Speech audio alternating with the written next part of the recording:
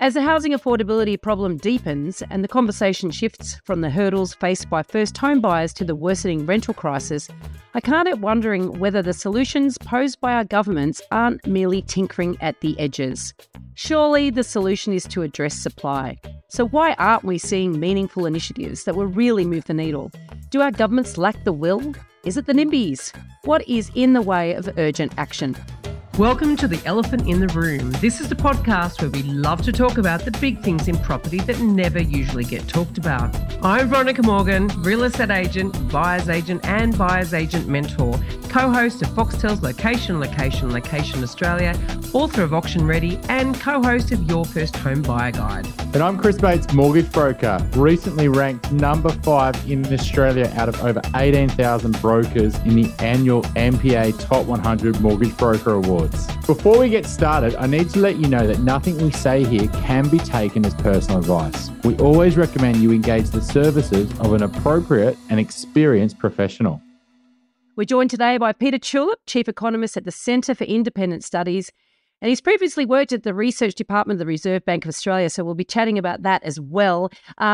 And also before that, the Federal Reserve Board of Governors. Now, we have interviewed Peter before, and that was back in November 2021. Had a very informative discussion around research he's done around whether supply is the answer to the affordability problem, and that's episode 201 if you want to go back and check it out.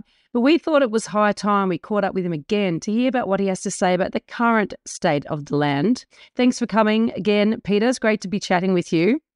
Thanks, Veronica. Good to talk. Peter, really enjoyed our chat last time, and I encourage our listeners to have a listen, but also read your new report. I stumbled on that. Well, it was pretty easy to stumble on. It was on all the papers were covering you, and it's on all basically the title of the report is Where Should We Build Housing? I should have just double-checked that. But it's really interesting to talk about, obviously, the NIMBY and the YIMBY movement. What's your thoughts on, you've been tracking this for years. Do you feel like there's a bit of a groundswell and potentially the NIMBYs need to be worried? Before you answer, Peter, can you tell us what a YIMBY is? Yeah, so I think the big problem with housing affordability is that we're not building enough. And the reason we're not building enough is because local residents object to new density in their neighbourhood. And they're often called NIMBYs for not in my backyard. That these people will often recognise that we need more housing. They just don't want it near them. They want it on the other side of the river or down the road. And a lot of people are recognising this, so there is a growing groundswell for more housing supply. And the advocates for that are often called YIMBYs for yes in my backyard. Right. I hadn't actually heard that term before.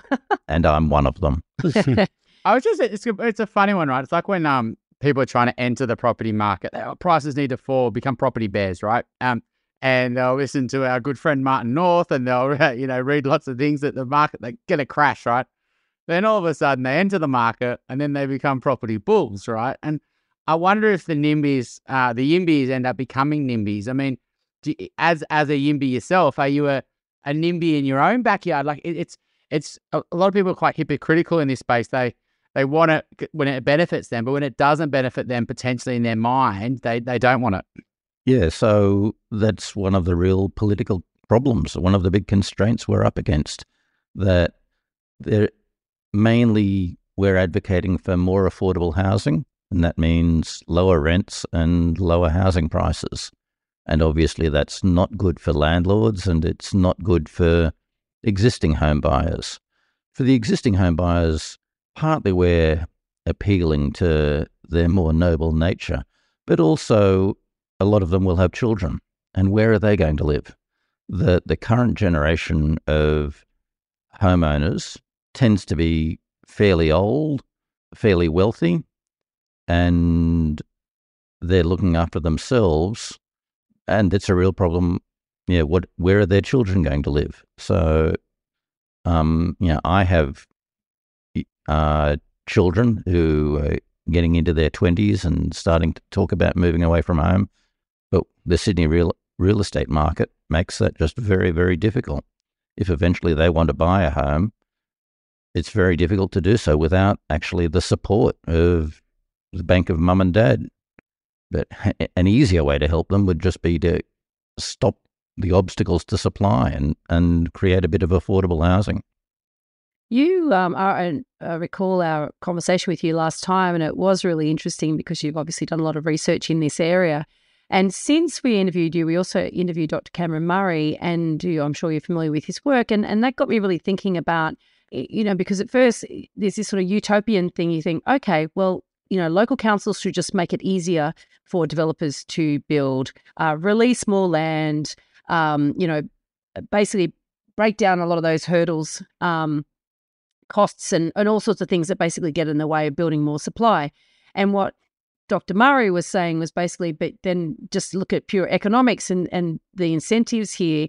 When developers are going to sit there go, hang on a minute, I'm not necessarily going to maximize returns on my block of land or my site. If I develop now, I'm going to hold back and I'm going to wait and I'm going to constrain supply myself. So it's not as simple as just sort of saying, oh, well, we need to build more or we need to make it easier to build more. It's obviously a very, very complex problem that we have.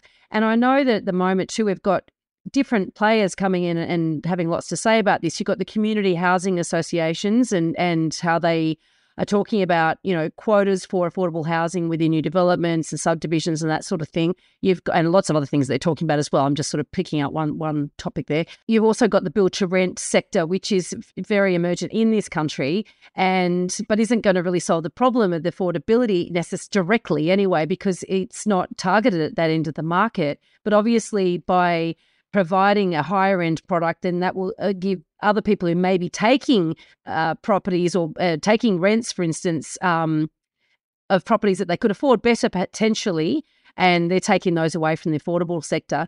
And then you've got governments that have stopped supplying public housing for some time, for decades, in fact, at all levels of government. And then you've also got investors that have been actively disincentivised to participate in the market as well in many cases. Certainly in Queensland, the government up there seems very hell-bent on making it difficult for investors, individual investors. So you've got all these different players sort of conspiring to not help the supply problem. Do you have a solution? Sure. I think you're making it unnecessarily complicated. Okay, good. The housing market, like any market, if you increase supply, the price will fall. Now, Cameron Murray says builders will not be willing to provide housing if the price falls.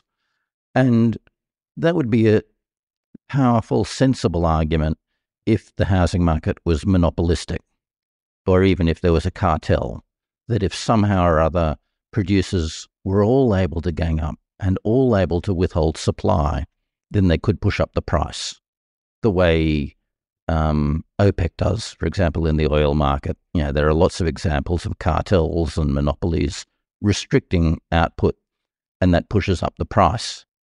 You can't do that in a competitive market. That if some builders say, we're not going to build this housing that people want, we want the price to go up, there are thousands of other builders in most big cities in Australia that are more than willing to join it to provide that service. And that's especially the case when you're talking about apartments and urban infill. But builders and developers are two separate entities here, though. Sometimes you get one the same, but they're different. So, and also builders are going broke at the moment, so maybe that's actually not the case. What do you then say is the cause? Because it's well publicised that the approvals have been on the decline now for the last 5 years. What do you then put that down to? So a lot of builders paid, in hindsight, much too much for their land. They thought that they were buying land a few years ago when house prices were and apartment prices were on a steep upward trajectory. They thought there were big profits to be made. In fact, we've seen interest rates go right up high. That's killed demand. Prices have fallen substantially. They certainly didn't keep rising the way they were. And so the equity of all of these builders and developers has been wiped out, and that they're no longer able even to pay their bills, let alone to profitably expand operations. So, and this is a temporary transition. I mean, eventually land prices will react to the change in demand, and a lot of these builders, I guess some of them actually are going to go bust, and their operation will be bought out by someone that does have the equity and the financial capability to exploit these very profitable opportunities. So we are seeing a big temporary disruption, that's true, but it is temporary.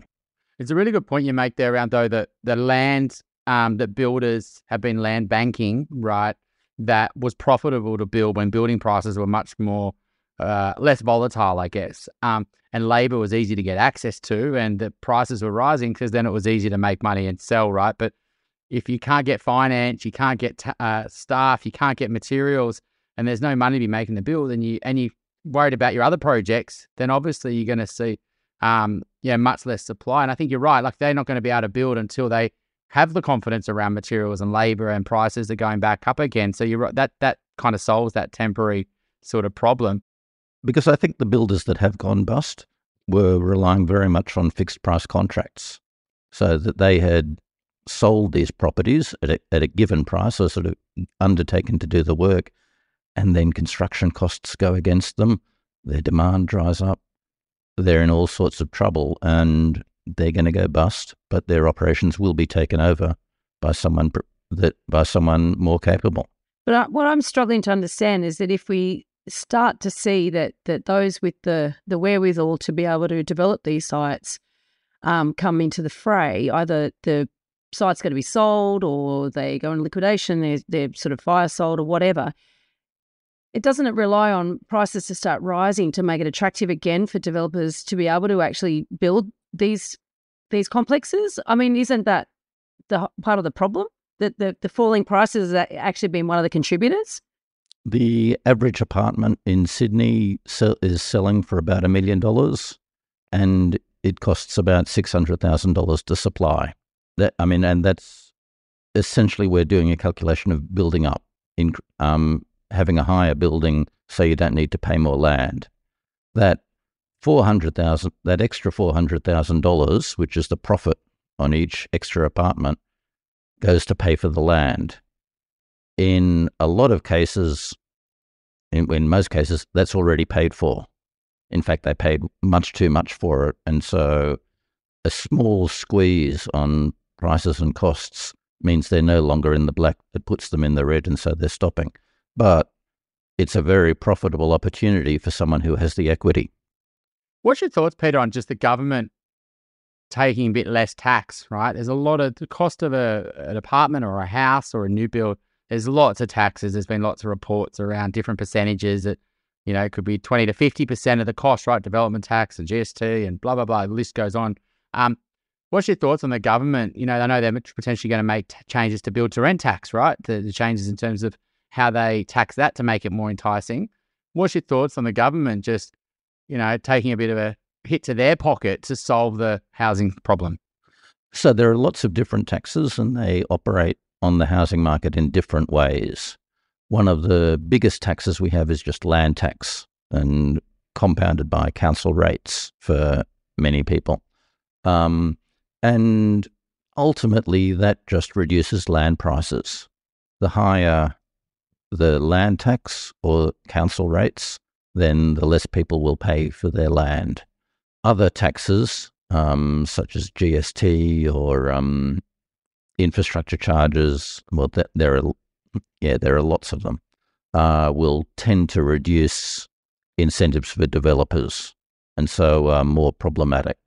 I've got a spiel on build to rent if you want me to raise that. Before we do that, I'm just curious about what you're talking about there. Rates and land tax actually keep land values down. Aren't they a function of land value? Yes. And so the higher your rate of land tax, the less people will pay for the land. But hang on, I'm struggling. Sorry, the after tax. Yeah, so the after tax payment is higher. Yes. The before tax payment is lower.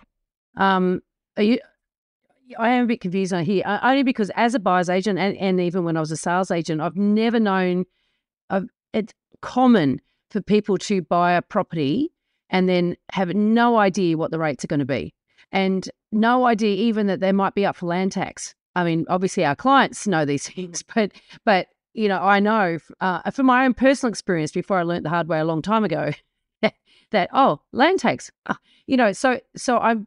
So on that, for most owner occupiers, land tax and council rates are not a big deal. Where they really matter, where they're huge, is for multiple property owners. Right. Yes. So I think in New South Wales, I think it goes up to about 3% is the land tax rate when you own multiple properties. I think it's maybe above 10 million, maybe. No, there's a threshold. Yeah. I mean, it's an increasing rate of thresholds and an increasing schedule of rates. It's a horrible tax. I hate it. Well, it's really injurious. I mean, it's really harmful. I mean, and this gets back to what Chris was saying before, that the land tax, if you just own one property, is very small and often zero. But as you get into multiple property ownings and your land ownings increase, it goes up towards 3%. It's different in different states. That's approximately your rental yield. And they're different, and it's measured in different bases and everything. So if you're a multiple property owner, most of your rental, a huge chunk of your rental income goes towards land tax. And that is why we don't have a build-to-rent sector in Australia, because you can't build a block of apartments, which is going to put you in the very top. Anything above 2 or 3 stories will put you in the very top threshold. Most of your rental return from that will be swallowed in high land taxes. And so as a result, we don't have corporate institutional landlords the way that are common in America or Europe. We have a lot of single property landlords. And that in turn gives rise to all sorts of problems in the rental market. In particular, if a huge chunk of your wealth of your asset portfolio comprises this rental property, you'll need to keep it liquid. That your financial circumstances might change or for whatever reason. And so for that reason, single property landlords don't want to offer long leases. And not only that, but in fact, their financial circumstances often do change. They retire or decide to move properties, or for a lot of it, they decide to sell. And so there's a huge amount of turnover amongst single property landlords, which compounds the absence of long leases and is the biggest reason we have insecurity of tenure in Australia, and contrasts dramatically with the security of tenure in Europe and the United States, where they have institutional landlords who are just delighted to have a tenant there for decades and decades. And so is your view on build to rent positive in if the land tax thing was solved? If we could remove the progressiveness of land tax so that you paid the same rate of land tax for owning one property as for owning 100, so that there wasn't the disincentive to multiple property owning, then we would have much more institutional landlords and we would have much more security of tenure. So, yeah, I think that would be a great thing. But would that then go against the other point in terms of, because land tax, like you said, does constrain property values, right? Because if land's what's causing that, is what that property is mainly valued on, right, is the land. If there's no land tax, doesn't that just mean investors are willing to pay more to pay for land? And then so you're just going to see increasing prices where there's a lot of investors playing? Yeah, it's essentially the land tax is borne by the land value. So whoever is selling the land to the developer ends up paying the capitalized value of the land tax. So the developer buys a site and that site attracts land tax. So that it doesn't actually matter how many apartments or dwellings they build on it, it's the land itself. But of course, the more dwellings you can build on the land, the more valuable the land is. And so therefore they are linked. And I know we did an interview on build to rent before the first building was completed, a few years back now, and I remember that land tax issue was discussed back then. But also, land tax is a state-based tax, right? And I think we're all aware of what Queensland tried to do with land tax and investors recently. Are there any states or territories that, in fact, correct me on the territory thing, I'm not sure they can. Can they charge land tax? Yes, they can. ACT is actually increasing its land tax very substantially to replace stamp duties. That's right, yes. So are there any jurisdictions where the land tax has been or changed or modified to encourage build to rent? Is there any? I know that there's some build to rent being constructed in Melbourne and I think in Sydney as well. Is it encouraged anywhere in particular? Overall, it's still a big impediment to multiple property owning. The New South Wales government introduced a bunch of measures reforming land tax for build-to-rent properties last year, but I can't remember the details. So I think there's let's say 10 million dwellings right in Australia. Let's say 11, I think it's up to about now.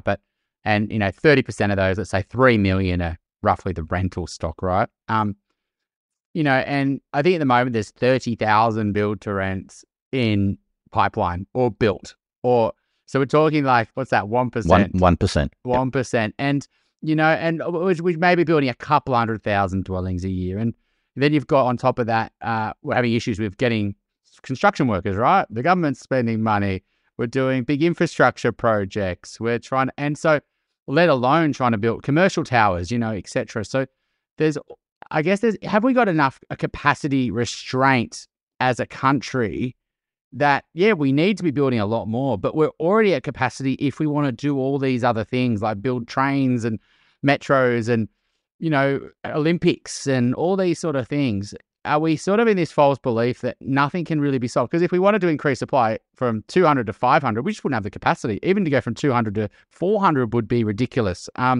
What's your thoughts on just the capacity restraint as a country? So one of the really big constraints on the construction industry is the national rate of unemployment, which is 3.5%, which is at a 40, 50 lowest level since the early 1970s. So it's at a 50-year low.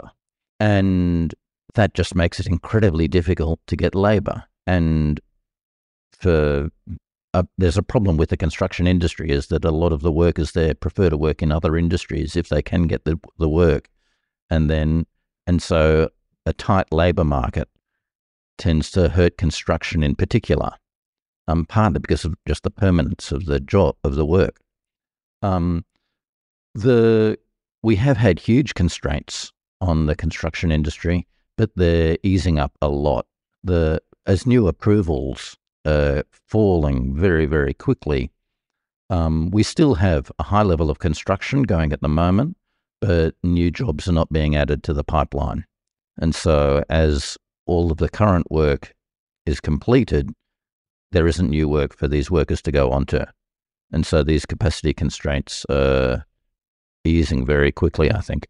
But I mean, I guess even let's say that there's only a certain number of people in our country that are willing to, work in this industry, right? So yes, there's less work, but there's still the same amount of people can produce the same amount of work. Unless we have a massive technological advancement that we can build, a tower with 1,000 people rather than 5,000 people, there's always got to be a natural, and especially with the tight labour market, there's going to be a certain amount of hands on deck that can actually build these things. And I mean, I guess we could cut back our government spending, right? We're not going to always be building big metros and big stadiums, etc. Government's going to run out of money, right? So, but do you think that that's obviously, in a fast growing population, are we always going to have this undersupply issue where we can't build enough to house the demographic problem that we've got? It's certainly a problem. And if all my dreams came true, we'd have a substantially increased construction sector as a big share of the economy, maybe double what it historically has been. And there are real adjustment costs to ramping up to that level of construction. We just don't have the skills available. And so as a medium-term solution to this, we will need to increase wages in the construction sector. to attract workers back in there and to keep them there. At the moment, construction work is often unattractive relative to other work. That gives rise to periodic shortages, and the way markets compensate for that is through changing relative wages. And that's obviously a problem, but if we want to put more priority on housing our growing population, we need to pay our construction workers more. So how does immigration feed into this? Because apart from the fact we've got to house, we're at 400,000 immigrants this year, as opposed to what's the long-term average is 160,000 per annum or something. I mean, that's a huge increase. Talk of more.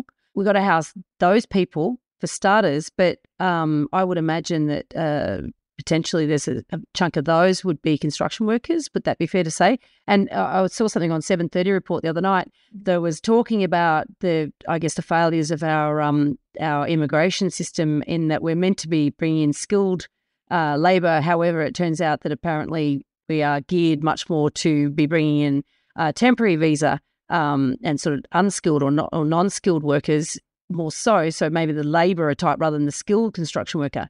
But is that meaningful? Is that something that's a meaningful factor in the construction industry? It's a huge factor. I mean, so we historically build, 200,000 dwellings a year. The national dwelling stock increases, I think that the average is about 2% a year.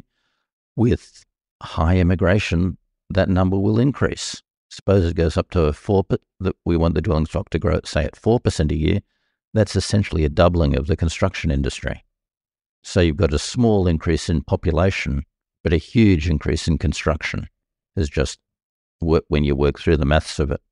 And so even if a lot of these migrants are builders, they're still probably going to add more to housing demand than to housing supply.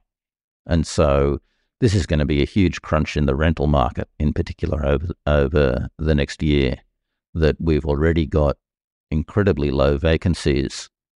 And as population increases, combined with the absence of new properties being added to the pipeline, I think the rental market will get very, very tight. Yeah, I mean, after it's already extremely tight. I mean, with the NIMBYs becoming YIMBYs, right? Is there any sort of councils that are, prime? I mean, you think about it in Sydney, you might have the beaches, the lower North Shore, parts of the eastern suburbs, parts of the upper North Shore where, they're doing everything they can to, their housing targets never get hit. There's no accountability there from my understanding. And you read the local news, even when up on the beaches, they're whinging you for, as if a new townhouse development's going to go ahead, right? It's very much anti-new development.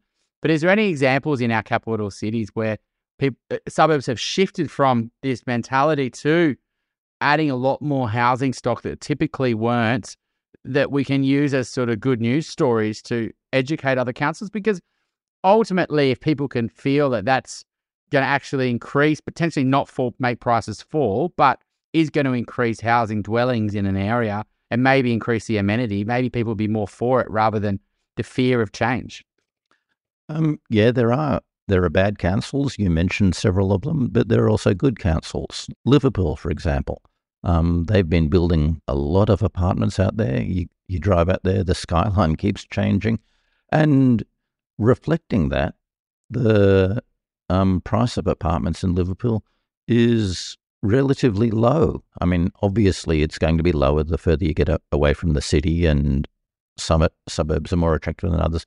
Even when you allow for that, housing in Liverpool is unusually affordable because they've been building a lot. And then when you go out into the regions, it varies a lot. I mean, that some country towns are very keen on extra development. They want the growth. They need the demand. Others are the opposite. So it's mixed. And reflecting that, you get a huge mix in housing prices, that in some regional towns, housing is incredibly cheap, and in others, it's incredibly expensive. I'm on a personal mission to help more people make better property decisions. And you can find out all about what I'm working on at veronicamorgan.com.au. And there you'll find resources for first home buyers, details about my buyer's agent mentoring program, access to suburb help for investors, or if you're looking to buy your dream home or an investment property in Sydney's inner west, eastern suburbs or lower North Shore, you can connect with my team at Good Deeds Property Buyers. If you're thinking about buying your first home, upgrading to a new one, or purchasing an investment property anywhere in Australia, we would love to carefully guide you through this journey and importantly get the finance right. Please reach out via our website, wealthful.com.au. Don't forget that you can download our free full or forecaster report. Which experts can you trust to get it right? theelephantintheroom.com.au. I mean, like the Mossmans of Sydney, or the I don't know, the Brightons or the Turaks of Melbourne, or the Hawthorns or Henleys of Brisbane, right? Like, where, you know, typically it's got all the ingredients of a NIMBY society, right? Very old, established wealth. It's, you know, tree-lined streets, heritage overlays, and very low density compared to its location to the city, where they've shifted and they've said, well, actually, we're going to allow lots of townhouses. We're going to allow lots more apartments. So is there anywhere that you're aware that have taken that plunge and that have started to, Yeah, I mean, most cities have had pockets of rapid development, and often it comprises what they often call brownfield sites, a lot of old industrial land being converted to residential. Green Square is the biggest example of that in Sydney, for example. Docklands in Melbourne, South Yarra in Brisbane along the river. There's been, I mean, there are places where there has been a lot of building. There are pockets. Often it's industrial. Sometimes it's state government driven and pushed, but it can be done. And it's had good effects on affordability where it has been done. I think, you know, you're looking at something like Balimba or in Brisbane, or Mossman in Sydney, or Toorak in Melbourne. I mean, you're never going to see those big, beautiful character homes mowed down and a bunch of townhouses or apartments built there. But what you're talking about, those suburbs that do have the industrial, you know, the repurpose or the rezoning of the industrial land, as you know, the way in which we ship goods, the way in which we, you know, transport, all that sort of stuff changes, obviously. Then a lot of those, you know, hubs are built on the outskirts of our cities now rather than industrial hubs in the middle. And obviously the value of that land has just changed by virtue of what's around it, proximity to the cities. And so therefore it gets to a point where it always makes sense. It's the highest and best use of that land is residential. And then you start to see that the councils are rezoning them for high density, and that makes them more valuable again. You know, I would argue in some areas, look at Marrickville, for instance, in inner west of Sydney, and as you see the industrial land being rezoned there, it's making the whole suburb more desirable. So that's sort of an easy one to say, okay, well, or Summer Hill, the whole silos development there, and that brings more people. It brings more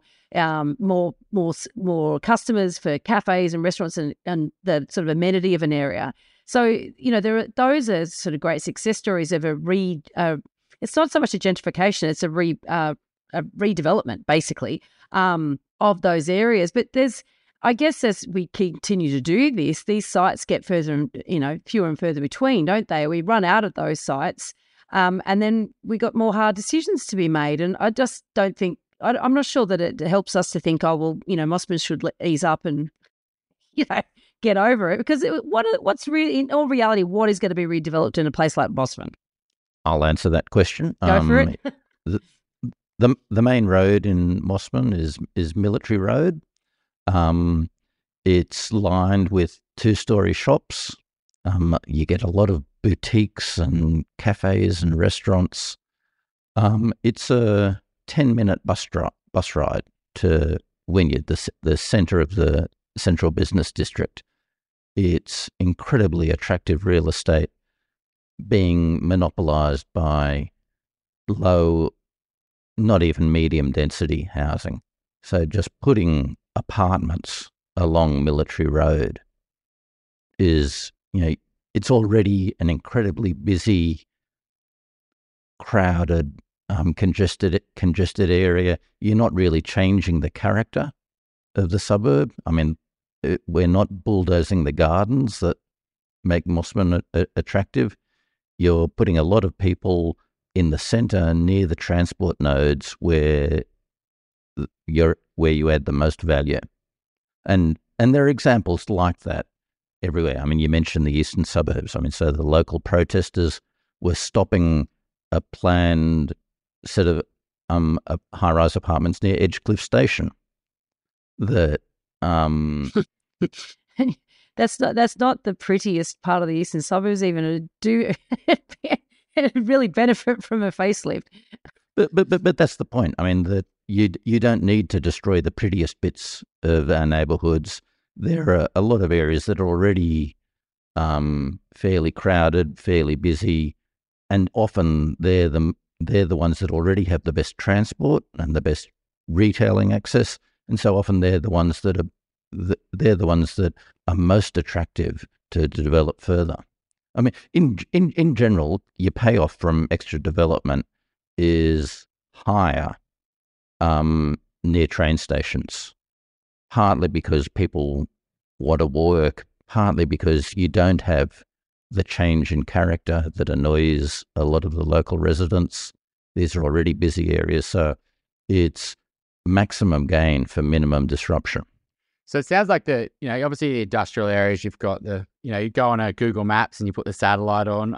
So there's many times, many episodes, you can see all the white roofs, right? And, that's prime land. That's obviously especially if it's close to the city that, will turn into apartments, right? You can see that one by one in the Rosebery, Alexandria part of Sydney, or St. Leonard's, or even around Arts Harmond now, was it 5 years ago it was Bunnings and mechanics, and now it's apartment blocks, right? And it's, and so that's shifting. Then there is a push around metro stations right now. All these new metro stations to have lots of high density around them because it makes a lot of sense. But I think your point around, if we are going to have we need to build housing where people really want to live, right? And people do want to live in the Mossmans and the eastern suburbs and the northern beaches and, lots of places, but they're not building housing stock in these areas because the council controls are very, very limited.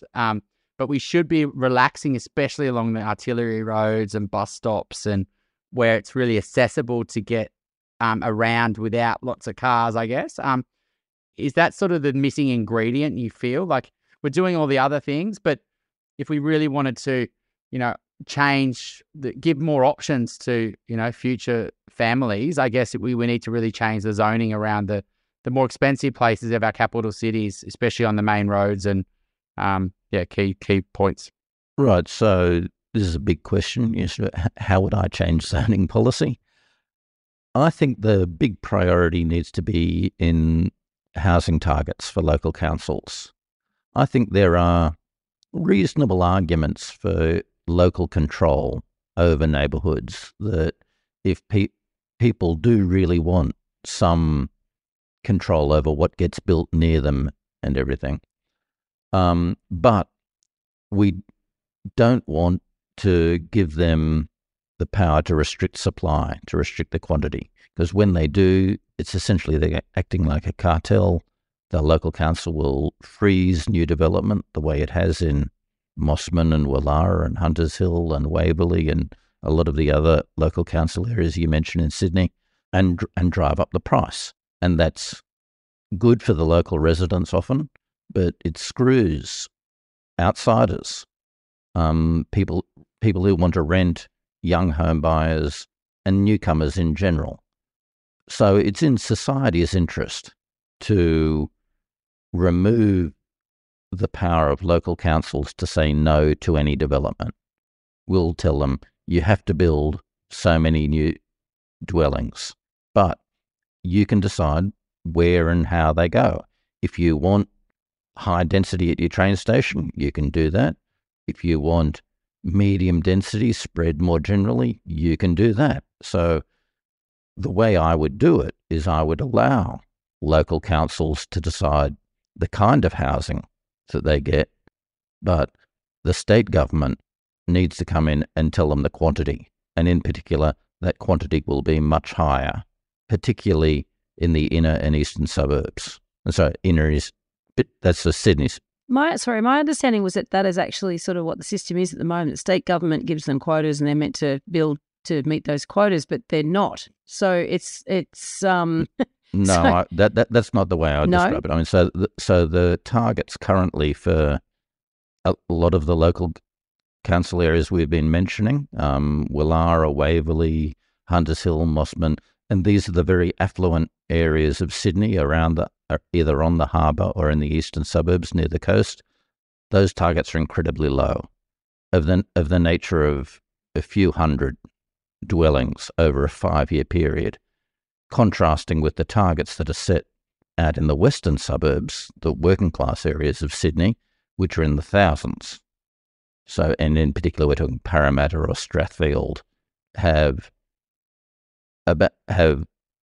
targeted housing growth of many, many times what the affluent areas do. And so the problem with Sydney isn't that councils have been failing to meet their targets. The biggest problem is that the targets have been too low.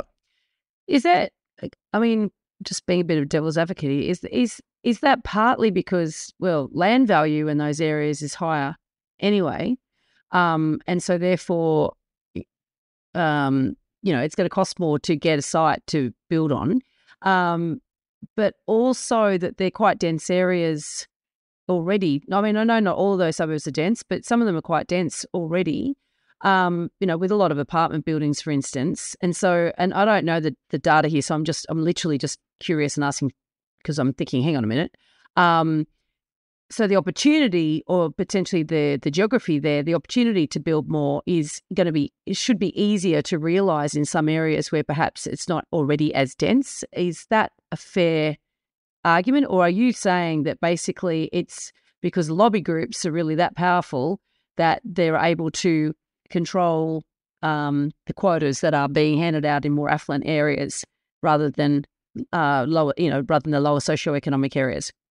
Yeah, it's the latter. It's that these areas are noisy and politically powerful, and for a combination of reasons have been indulged by the state governments with very low targets. Now, the argument you mentioned is a very common one, that these wealthy council areas object to new housing, saying we already have high density. And your observations are correct. They are relatively more dense. But that's not harming their quality of life. I mean, which you can tell from the property values, that these are the most attractive areas in Sydney as judged by willingness to pay. People will pay millions of dollars for an apartment in Willara or the eastern suburbs or Mossman, though it only costs a fraction of that to supply. And it's those excess prices that tell us where we would get most value for new housing, which is in the overpriced affluent suburbs. And when you say overpriced, you mean that the price to build, the cost to build versus what you could sell at, that's basically where the most money could be made for developers, right, or builders, right? But they can't build them because they haven't got the planning controls to do it, right? So reality is that builders would build there, because if you did allow people to go 3-4 stories up along Military Road, people would be buying the houses, be turning that car wash into apartments, and ultimately you would create a lot more stock, which would put a downward pressure on prices but it'd also create housing dwellings in areas that people want to live, right? That's exactly right. Yep. We need to, the part is the council don't want to do it, and then but it needs to, you have to have that higher quota and then actually accountability, some type of penalty if you're not getting close within it. And do they do that for other sort of things where they provide quotas and penalties for them at all, or is it? So enforcement is a big issue, and setting quotas is a bit useless unless you've got some effective enforcement mechanism. So let me say a little bit about that.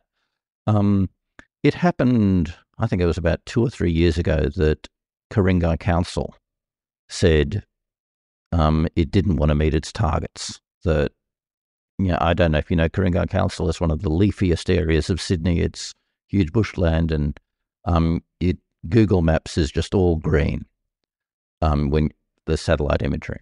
And they said it was full. And Rob Stokes, who was then the planning minister, said, well, no, you've got a target. You have to meet it. And Ku-ring-gai Council said, drop dead.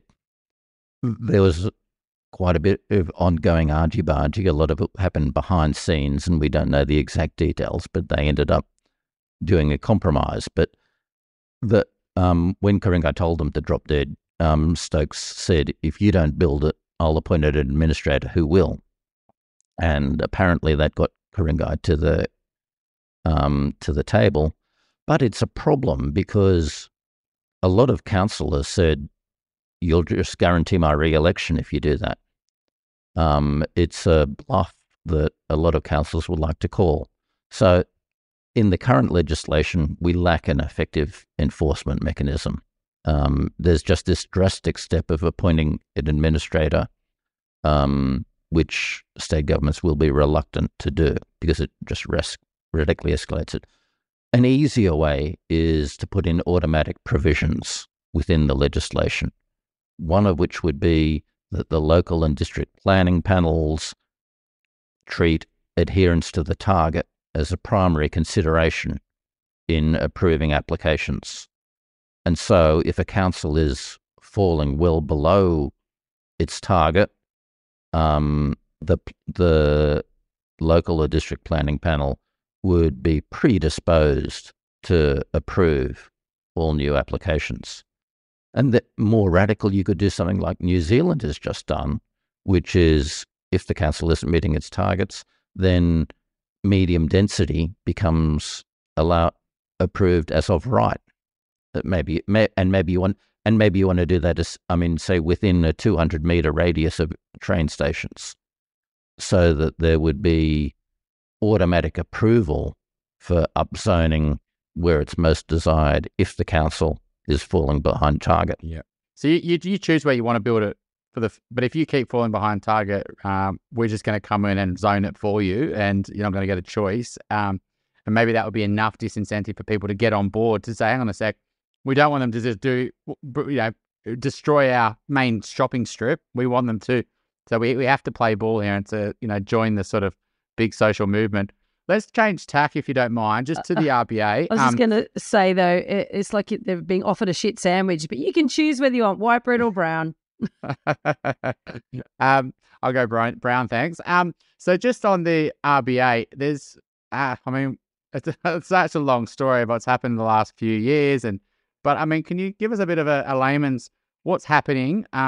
What's your thoughts on it? And, I guess a bit of a timeline of when we could expect, different things happening. Sure.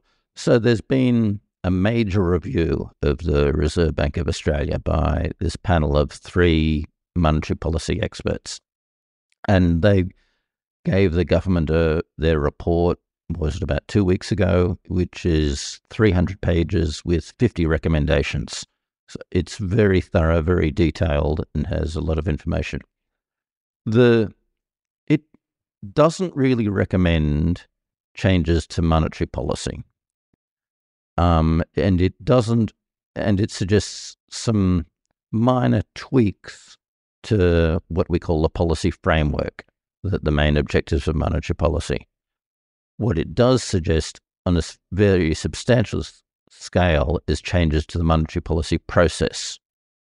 And in particular, they've said, we want interest rate decisions to be made by monetary policy experts instead of the current setup, which is a bunch of business leaders who get together and rubber stamp whatever the governor proposes to them.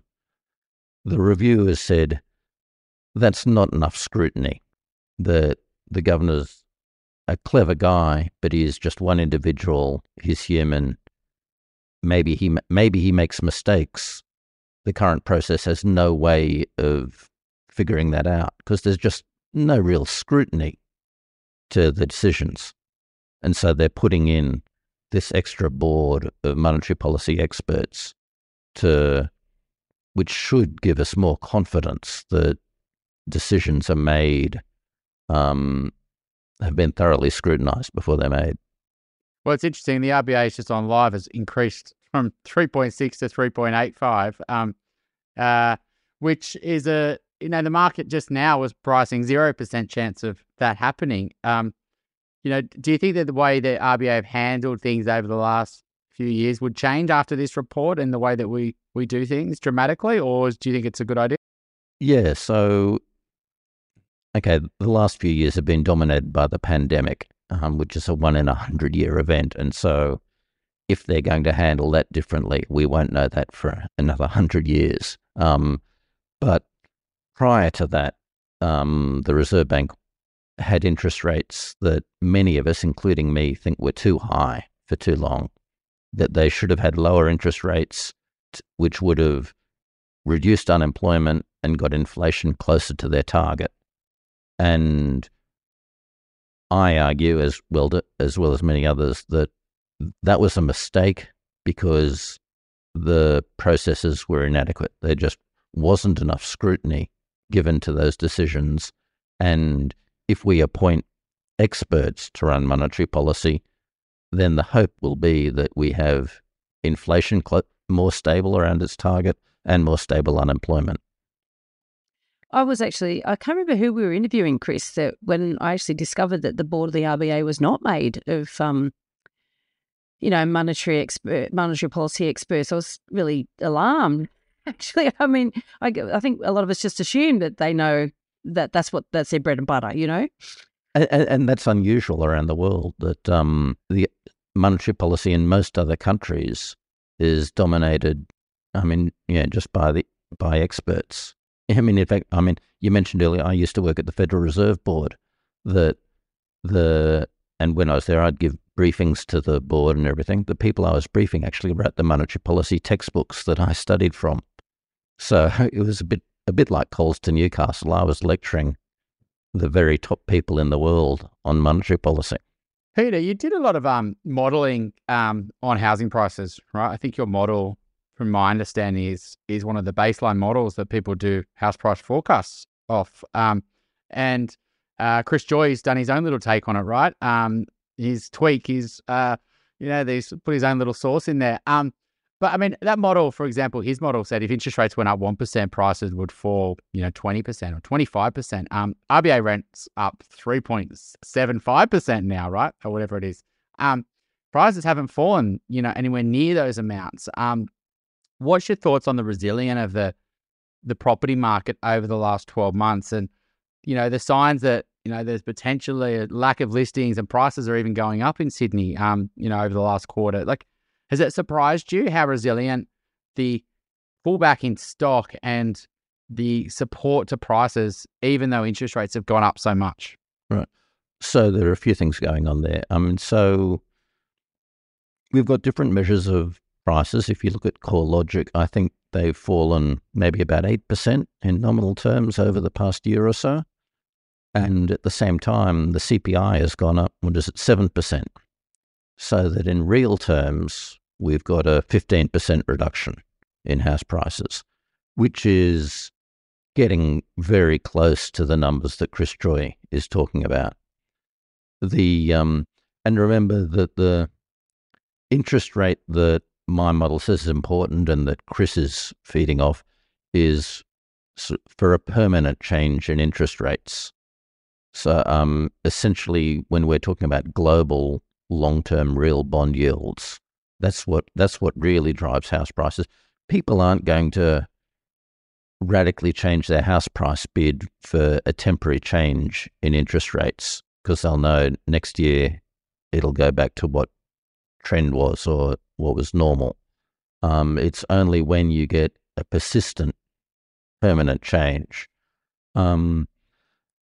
So a lot of what has happened in house prices is in line with what we would have expected, that when interest rates fell during the pandemic, we had a huge ramp up in prices. And now that interest rates have gone back to something normal, we've had a substantial correction to that. So interest rates still are, I think, the dominant factor driving house prices, but they're not the only factor. And in particular, we've had a big increase in housing demand partly from the immigration that we were talking about earlier, but also because of the pandemic, there's much stronger desire for working from home. And so the floor space per person, the demand for floor space has increased very considerably. Lots of bedrooms are now home offices. I mean, in fact, I think I can see from the video, maybe you guys have them. But, well, I mean, and that's where I'm broadcasting from. I mean, it used to be a bedroom, now it's a home office. That's happening everywhere, and as a result, the demand for housing has increased substantially, and that is, well, a factor that no one was expecting a few years ago, but that has added very substantially to the demand for housing and hence to prices. So I think that is going to put us on a higher trend than we were before the pandemic. It's an interesting way of thinking about it at a whole country level. It's like having more children, right? We need more rooms if we have more children. But also our home office is a bedroom, right? And so we had pent up demand if people were, had 2 bedrooms and they had, 2 kids, and they were living in an apartment, they need to upgrade to something bigger, right?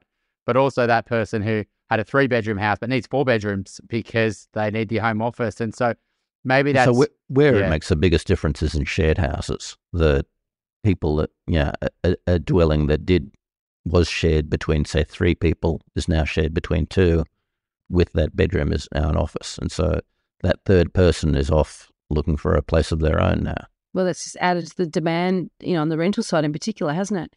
What's the shortfall at the moment, Peter? Do you know that off the top of your head in terms of dwellings in this country? So there are lots of different estimates around. I actually don't like most of them. I think the best way of measuring the excess demand is looking at prices, and their prices in Sydney, it's about $1 million for the average apartment, costs about $600,000 to supply. So there's a 40% overprice, and on your standard rule of thumb, to get rid of that is going to take, about a 10-15% increase in supply. So and this gets back to our earlier discussion of housing targets. That's the sort of calculation I would use to figure out how many extra apartments we need to build. Because we have no real way of calibrating the effect of working from home, other than, well, we can see what it's doing to vacancies, which are incredibly tight, and we can see what's happening to rents, which are rising very quickly. And so the observable things tell us we need to build a lot more housing. The only way to calibrate that, I think, is the best way to calibrate that is by the gap between prices and costs. Peter, could you end us with a property Dumbo? It's you might have, not sure if you're prepared, but it's just a story, maybe another one recently of someone making a property mistake or a tale that we can all learn from. Well, just let's get back to what we were talking about before, some of the developments in the eastern suburbs in particular. One of the arguments against extra density that I find dumbest is that it's going to increase traffic. And so you have all the councillors in the eastern suburbs, a lot of places which are actually even walking distance to the CBD and certainly to high transport, are saying we can't have extra density here because it's going to create traffic problems.